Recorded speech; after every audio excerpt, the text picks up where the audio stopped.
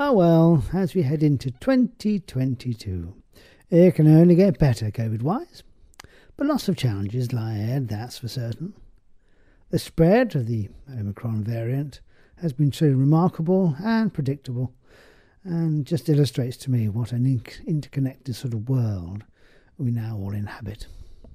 Although, as often is the case, the new variants of established viruses are less likely to be quite so severe. And this seems to be the case with this version. As various countries, not least England, Wales, Scotland, differ restrictions over the coming days. It's interesting. I note the United States has now adopted a 5-day isolation policy and extra positive test, and you don't need an exit test either. Or at least until symptoms have cleared, whilst France remains at 10 and Germany 14 days isolation.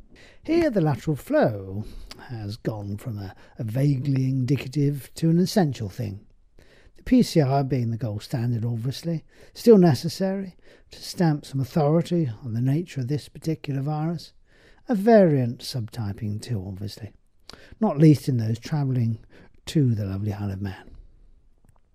The extended Christmas break has meant, though, huge demand on our out-of-hours services, just when A&E don't really want to be flooded with so-called non-emergency things, although for some it's a simple choice, faced with an ill child, for example, or a relative, or unable to secure that quick appointment either at the GP or via the med service.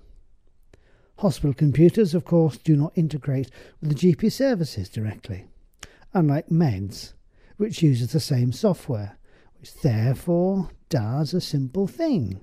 Straightforward click of the mouse, relaying that latest information, seen as it's constructed on the meds keyboards. Few working in daily GP practice now do regular med shifts.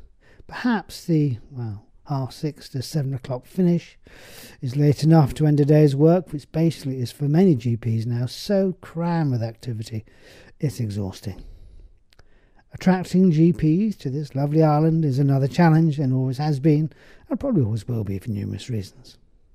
New Year, though, is typically a time for resolutions.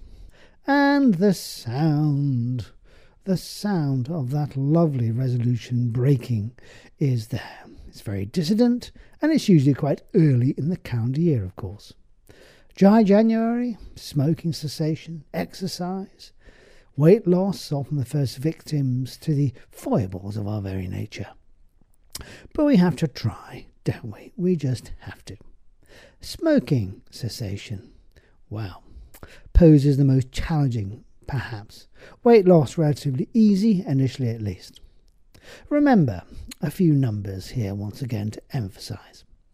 Eat 1,000 calories a day less, and you lose approximately a kilogram, just over 2 pounds a week. Once the initial glycogen loss, that gobbles up lots of fluid whilst doing so, has been taken into account, of course. So in the first week you can lose several pounds. Certainly by day 10, 5 to 7 pounds is not unusual. Then it all slows down and needs some actually plateau at this point, eating less and even gaining some weight. Then it sometimes falls apart. As reality, habit, family or group habits crowd you into your old habits of 2 weeks ago. Back to square one. Yo-yo darting simply doesn't work. The secret is the regular, gentle reduction in calorie intake.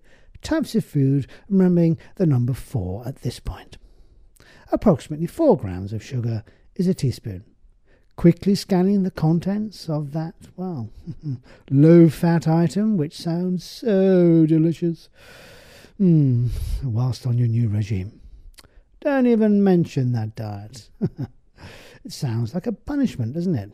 Don't mention the diet won't do anybody. Disastrous. Another sure sign of failure. So, low fat. Is it low calorie? Possibly not. Sometimes more sugar instead. And when converted into teaspoons, that's ridiculous. Nobody can eat several teaspoons of sugar in one glut of your favourite snack. Oh yes, you can. Read the label. So, let's not be too refined here. It's a marathon. To run at your own pace, stops on the way, treats on the journey. All these things, of course, can, make it a sort of an okay experience for some. Cigarette cessation, well, easy but hard, all in one packet. The perfect item for governments, of course, worldwide. The conspiracy theory within me might enjoy the notion of huge tax bills for every packet of cigarettes or tobacco bought, coupled with significant life expectancy reductions, means less pension layout for those smokers. Often wonder, though, if cigarettes were invented today, would they pass all those health and safety measures? Not a chance. Then a dry January. Well, let's face it, covert home drinkers are now a real item. The middle-aged wine drinker in particular, not only drinking too much, but too often. So let's start with a break, then move to less drinking.